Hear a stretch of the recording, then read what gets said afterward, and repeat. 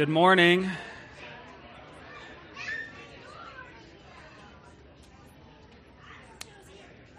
Peace be with you.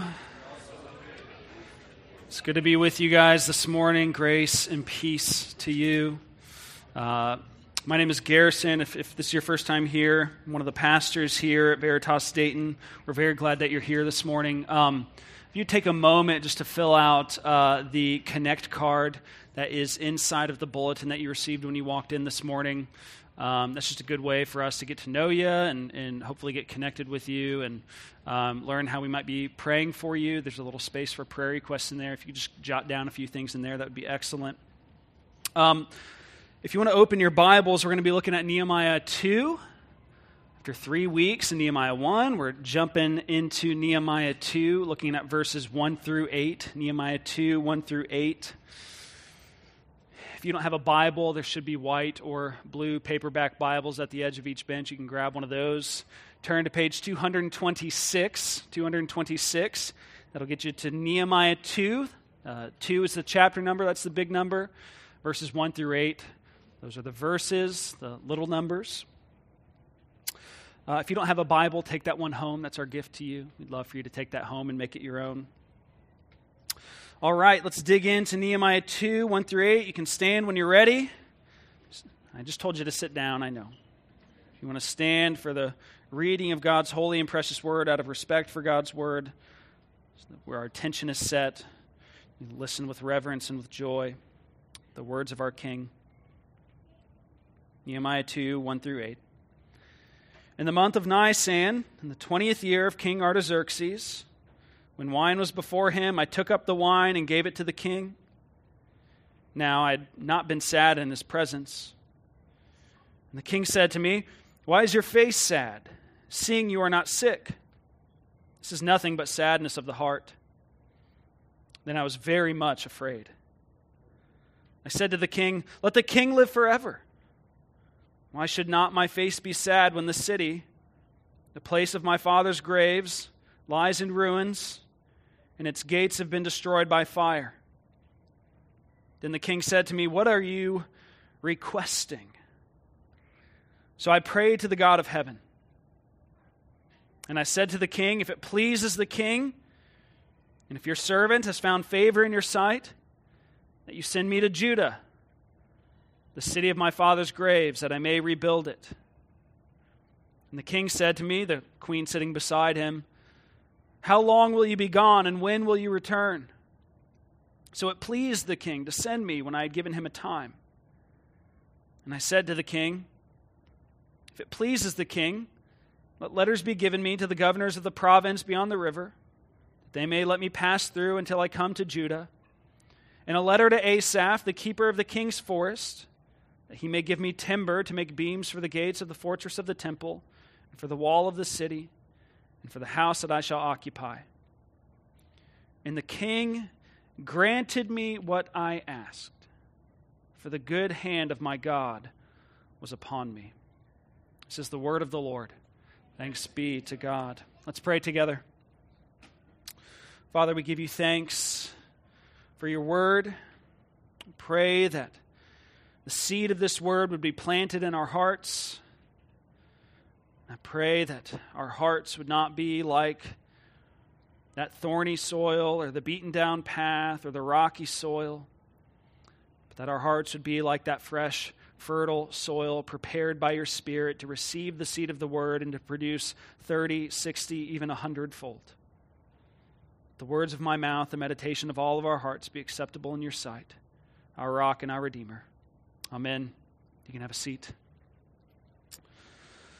Well, we're moving right along in our sermon series on Nehemiah, and we've been introduced to Nehemiah and to the circumstances surrounding the drama of this book. And one of the things that we've learned about Nehemiah is that he was the cupbearer to the king of Persia, Artaxerxes, while the people of Israel were in exile. And this means that Nehemiah is the king's servant. He's the king's servant. He's this sort of butler. He serves the king his wine and tastes the king's wine before it's served in order to make sure it's not poisoned, amongst other things. And this was a very important role because in those days, if you ever wanted to overthrow a king and take the throne, the best way to do that would be to poison him, to kill him by poisoning his wine or his food. And someone actually attempted to do just that later to a later king of the Persian Empire. But when his plan was found out, the king actually forced the conspirator to drink the cup himself and thus die. So needless to say, Nehemiah's role is very important. Nehemiah is a very well-trusted servant of the king. And this says a lot about how God's people took to being in exile. It says a lot about Nehemiah's personal character and conduct. He's one of the king's most trusted servants. But more importantly, as we've walked through Nehemiah's prayer the last several weeks, more importantly, as we've seen, Nehemiah is a servant of the God of heaven, as he continually refers to him. Nehemiah is a servant of the God of heaven. His ultimate loyalty, his ultimate allegiance, his ultimate hope is not set on the kingdom of Artaxerxes, but on the kingdom of God. He is burdened and broken about the state of the city and people of God. He's burdened and broken about the cause of the kingdom of God. He has sacrificially prayed and fasted for the city of God and the people of God. He has sought first the kingdom of God and his righteousness, as Jesus told us to do in Matthew 6. He has placed his citizenship in the kingdom of God over his citizenship in the Persian Empire. And our text this morning is a conversation between Nehemiah and the king in light of this reality. So let's dig in. Chapter 2 picks up 4 or so months after Nehemiah initially hears about Jerusalem's troubles. In the month of Kislev, in Nehemiah 1:1, Nehemiah hears about the city walls and begins praying. And now in the month of Nisan, he begins seeing what he prayed for come to a reality. He says in verse 1, in the month of Nisan, in the 20th year of King Artaxerxes. So this is about the time of December to about the time of April. Kislev is about December. Nisan is about April. It's around 4 months. And in their calendar, this was also around the New Year. And so there are probably celebrations going on. That's why the queen is there, as Nehemiah mentions. She's not normally there. This is out of the ordinary. So she's there. Probably a party is being thrown. Now, they used to throw wild parties in the Persian Empire. And New Year, of course, as we know, is a good time for partying. And so there's the party going on. The queen is there. The king is also getting his drink on. So Nehemiah says he took up the wine and gave it to the king. But when Nehemiah brings the king his wine, the king can see that something is wrong. Evidently, Nehemiah was not a very melancholy person generally. He says that he had never been sad in the presence of the king up to this point. But just the knowledge of the city of God being in such a decrepit state, the temple of God being in such a vulnerable position, the people of God being ashamed, it's all just too much for Nehemiah. He's absolutely burdened and broken about the state of the people of God. And if you've ever received a call in your life like Nehemiah's here, you probably know what he's going through. Even if you're not a person who's kind of prone to being melancholy, prone to being depressed, you probably know what he's talking about. Sometimes when people receive a call on their life to love and serve and care for particular people, when there's a calling like this placed on your life, you begin to be depressed about the state of the people you've been called to. I know a number of pastors have experienced this. I've experienced this, and I'm sure that some of you have experienced this. You know, I've never been prone to depression or anything like that, but about a year into the church plant, it just started going in like week-long spurts here or there every once in a while. I've talked to many other pastors who have experienced the same kind of thing, and this is what Nehemiah is going through. He's going through this sort of state of just being so burdened and broken about the people he's been called to, and the king notices this. And so he says, "Why is your face sad, seeing you are not sick?" This is nothing but sadness of the heart. Now, Nehemiah, he's in danger here. Culturally, in this time and place, you can't be sad in the presence of a king. Okay, like the king's presence is supposed to bring you joy. To be sad in the presence of the king is to say that there's something deficient about the king. And so being sad in the presence of the king means you're liable to get your head chopped off. And Nehemiah knows this. So he says, "Then I was very much afraid." You know, his palms are probably sweating. He's breathing heavy. You know, kind of feels like there are butterflies in his stomach. You know the feeling. But he speaks up and he says, Let the king live forever. Why should not my face be sad when the city, the place of my father's graves, lies in ruins and its gates have been destroyed by fire? Now, these are bold words to say in such a perilous situation, such a potentially treacherous situation. Because you've got to understand, Jerusalem is in this state, not in spite of Artaxerxes, but precisely because of King Artaxerxes. Like if you went back and read Ezra, like we talked about a few weeks ago before getting into Nehemiah, you read Ezra 4. And in Ezra 4, we see that while the Jews were attempting to rebuild the city of Jerusalem, some opposition arose from the governors and judges and officials in the province beyond the river, the province that Jerusalem was in. And in a very sly and clever way, they wrote a letter to King Artaxerxes saying that if Jerusalem is going to be rebuilt, if they're allowed to be rebuilt, the people of the city will become rebellious and they will no longer pay tribute to Persia. Obviously, the king can't have that. He doesn't want a war on his hands. So in response, Artaxerxes made a decree that the city should not be rebuilt.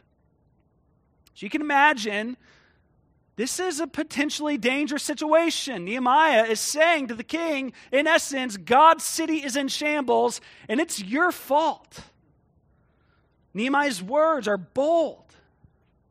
But still, instead of hearing off with his head, Nehemiah hears the king utter these words of inquiry. He says, "What are you requesting?"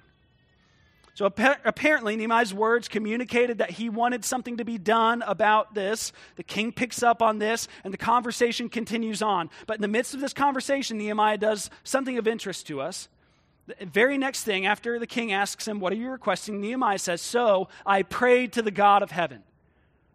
Now, of course, he didn't say, "Hold on, let me pray. Hold on, let me pray about it. Give me a minute, Artaxerxes." This is a quick, quiet, silent prayer. Some have called this an arrow prayer, sort of, pew, just shoot one off to heaven sort of thing. Just a quick prayer in the midst of a situation such as this. Those of you who are mothers of young children, you probably know all about these kinds of prayers. God, help me to not kill this child. Or, Lord, give me patience today. Help me to make it through the day. Something along those lines. You know, moms know about these kinds of prayers. And honestly, truly, this is a wonderful practice. This is a wonderful practice. I've availed myself to this practice. I have kind of several go-to prayers, arrow prayers that I utter throughout the day. When I get a moment to breathe, I'll just, God, I am in your presence. Or sometimes people throughout history, church history, have prayed what's called the Jesus prayer. Lord Jesus, Son of God, have mercy upon me. Just a quick prayer, an arrow prayer. This is a good practice. You would do well to have a couple of arrow prayers in your quiver, if you will. It's an archery joke. I'm sure Nehemiah uttered a prayer like this. Lord, help me when I need you. Lord, help me. Give me grace to speak the right words. Quick prayer, an arrow prayer. And after addressing the one true king in prayer, Nehemiah turns and addresses Artaxerxes, and he says, "If it pleases the king, and if your servant has found favor in your sight, that you send me to Judah, to the city of my father's graves, that I may rebuild it." Now, I want you to understand how unlikely this is to actually be granted. Like, for one, Nehemiah is asking to rebuild the city of Jerusalem that Artaxerxes explicitly decreed should not be rebuilt. Second, Nehemiah is asking King Artaxerxes to send Nehemiah, his cupbearer, to do it. One of the king's most trusted and relied upon servants to do it. He can't leave the king. Who would fill his position? Who could be trusted in such a way? Yet, as verse 6 says, "And the king said to me," the queen sitting beside him, "How long will you be gone, and when will you return?" So, Nehemiah says, it pleased the king to send me when I had given him a time.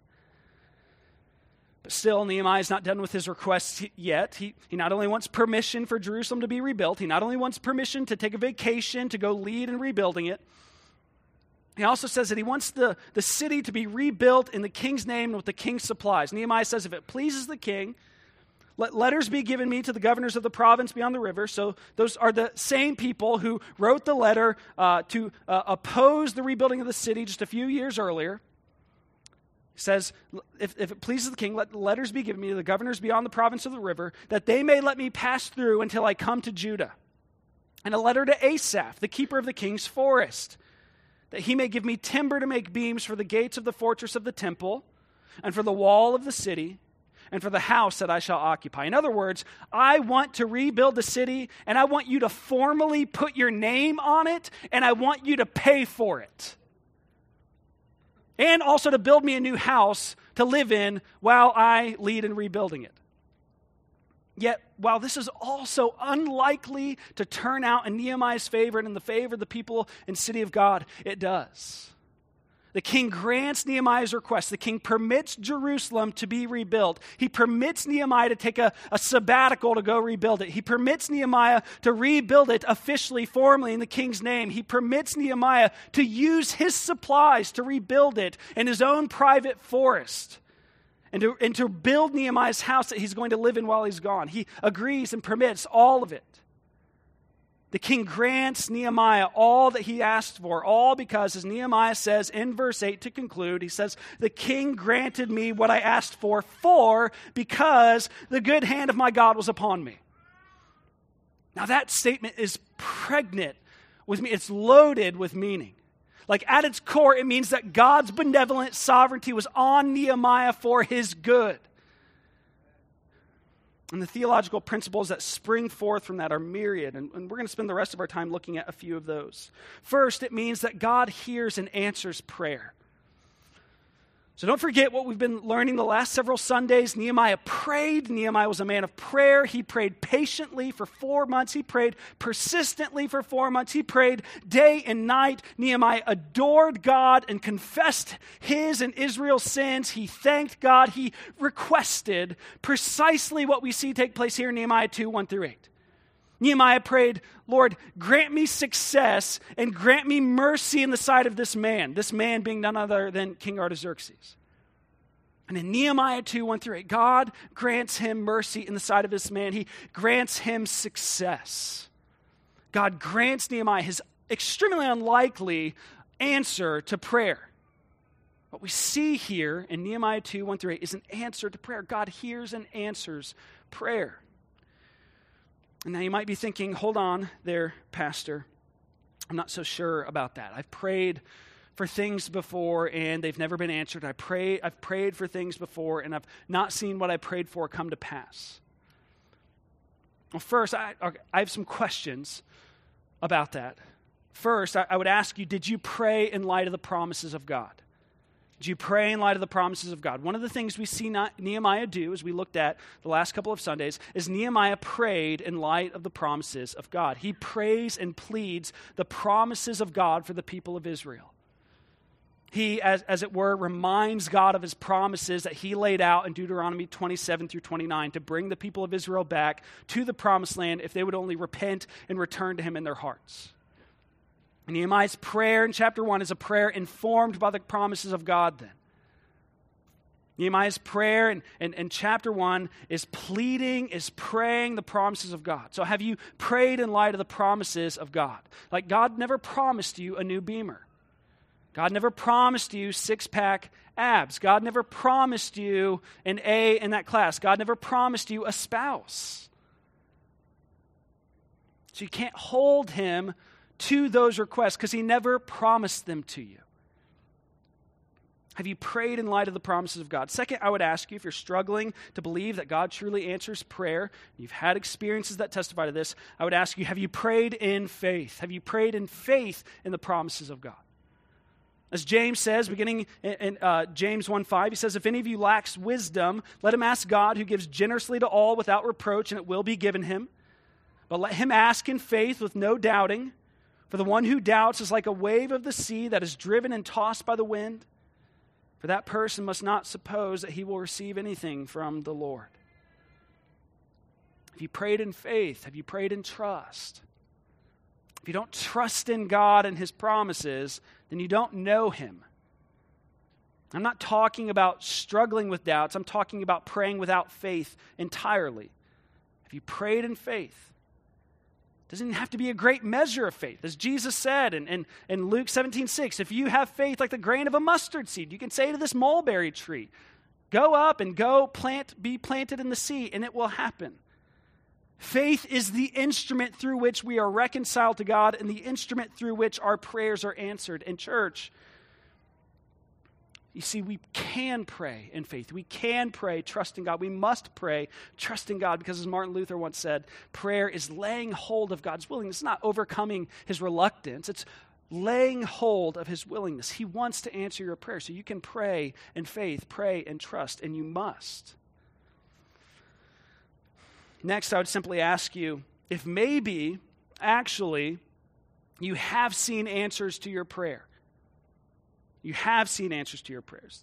This has been something that we've been growing in the Green household for the last year or so, is recognizing when we've had an answer to prayer.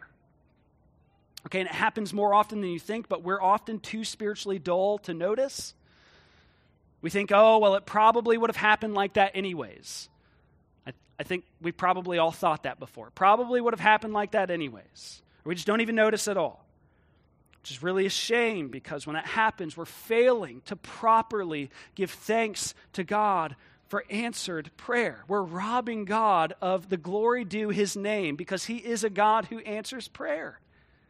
And he deserves our adoration and thanksgiving for being such a God, being a God of such grace and kindness. He truly does hear us. He truly does answer prayer. And next, we see that God not only hears and answers prayer, we see that God is absolutely sovereign. Nehemiah's conversation here is obviously with the king. He's a very powerful man. He uses the word, he refers to King Artaxerxes as the king 13 times. But in his reference to God as the God of heaven, he's saying God is above, God is bigger than Artaxerxes, and he's saying when he says that the king granted him his request because the good hand of my God was upon me, he's saying that however much earthly power and authority Artaxerxes may have, he's still a man. He's still limited. Only the God of heaven has absolute sovereignty. The God of heaven is absolutely sovereign. Psalm 115:3 says, our God is in the heavens. He does all that he pleases. 2 Chronicles 20, verse 6 says that he rules over all kingdoms of the nations, that in his hand are power and might, and that no one can withstand his hand. No one can thwart his plans, his sovereign plans. He has authority over every inch of this universe. He has control over every speck of dust that floats through the air. None of it happens without his say-so. The earth rotates and the sun shines in its place because of the word of his power. He controls the destinies of nations and peoples, and he is sovereign over every king and politician that has ever ruled, including that of Artaxerxes, the pagan king Artaxerxes here. As Proverbs 21:1 says, the king's heart is a stream of water in the hand of the Lord. He turns it wherever he will. Wherever he wants it to go, whatever he wants it to do, he does it. And now some might be tempted to ask whether the first point here, God hears and answers prayer, contradicts the second point that God is absolutely sovereign. Once I had a friend who asked me, who knew that I believe in the absolute sovereignty of God. He asked me, why pray? Why pray if God is absolutely sovereign? What's the point in praying then? To which I replied, why on earth would we pray if he wasn't? As Jerry Bridges once said, as you'll see in your bulletin, prayer assumes the sovereignty of God. If God is not sovereign, we have no assurance that he is able to answer our prayers. Our prayers would be nothing more than wishes. You see, we pray precisely because God is sovereign. We expect him to answer precisely because he is sovereign. The only reason we can believe and trust that he is able to answer prayers precisely because he is absolutely sovereign over absolutely everything. Nehemiah believed and was assured of this. That's why he prayed in the way that he did, with boldness and with trust. That's why he stepped out in faith and made this request to the king when the opportunity arose. That's why his prayer was answered. Because God is absolutely sovereign. And his hand was sovereignly guiding the situation and the decisions of King Artaxerxes. And lastly, we see that not only does God hear and answer the prayers of his people, not only is God absolutely sovereign, but God works all things for the good of his people. Which is, of course, a reference to Romans 8:28, where we see the Apostle Paul say, we know that all things work for the good of those who love God. All things work together for good for those who love God. All things work together for good for God's people. Listen, God's sovereignty is not some sort of abstract theory that has no relevance to our lives as Christians. Because listen, God is all that he is for his people. And that means that God's sovereignty is for his people. God's sovereignty is good news for his people, for those of us who are in Christ Jesus. If you're in Christ Jesus, God's sovereignty is a soft pillow on which you can rest your head at night. Because that means that the hand that sovereignly guides the goings-on of the entire universe is the same hand that is on you for your good. Even in situations as treacherous and perilous as potentially getting your head chopped off by the king, God's hand is on you for your good, for the good of his people. That song we often sing here, when the earth beneath me crumbles and quakes, not a sparrow falls, nor a hair from my head without his hand to guide me, my shield and my strength. It means that no matter where we find ourselves in the presence of the king, in an alley, in a pit, no matter where we find ourselves or what we're doing, his hand is on us for our good. He's controlling the planets and the specks of dust floating through the air for the good of his people. He's controlling the destinies of nations and the decisions of kings for the good of his people. And we can be assured that this is true because the very hand that he's talking about, as the church prays in Acts 4:27-28, is the hand that appointed Herod and Pontius Pilate, the Gentiles and the people of Israel, to do, they say, whatever your hand and your plan had predestined to take place. And that hand, that plan that they're referring to, is guiding those leaders and authorities to crucify the Lord Jesus. He was crucified and killed in order to purchase our forgiveness, in order to purchase our salvation from sin, in order to purchase our reconciliation to God and to one another forever. That's what the sovereign God, with his sovereign hand, guided and predestined to take place. And so now that hand that sovereignly guides the universe is a nail-scarred hand, the very hand that testifies to the reality that we are so dearly loved by the sovereign God, that he would come down, take on flesh, be crucified and killed, and become powerless, all so that we would be treasured and loved and well cared for by the powerful God, the sovereign God, forever. So that we can say, like Nehemiah says, that the good and gracious hand of our God is upon us. May that bring us greater confidence and assurance in our prayers. Like you realize God wants to answer your prayer, and he can answer your prayer. Like he loves to do so.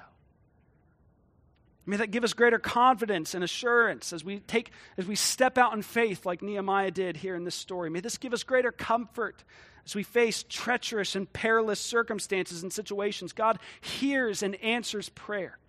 God is absolutely sovereign, and God is working all things for the good of his people in the fulfillment of his promises. Let's pray together.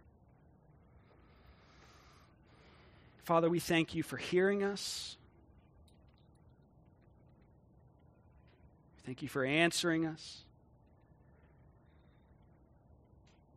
Lord, we adore you as the God who is over all, sovereign over all, who needs nothing but who gives everything. We thank you for your good gifts in creation. We thank you for your good gifts in redemption, sending Christ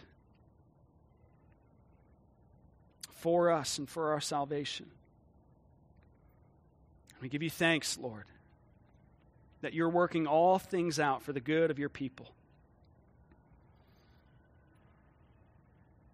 Lord, we confess that we so often struggle to believe this.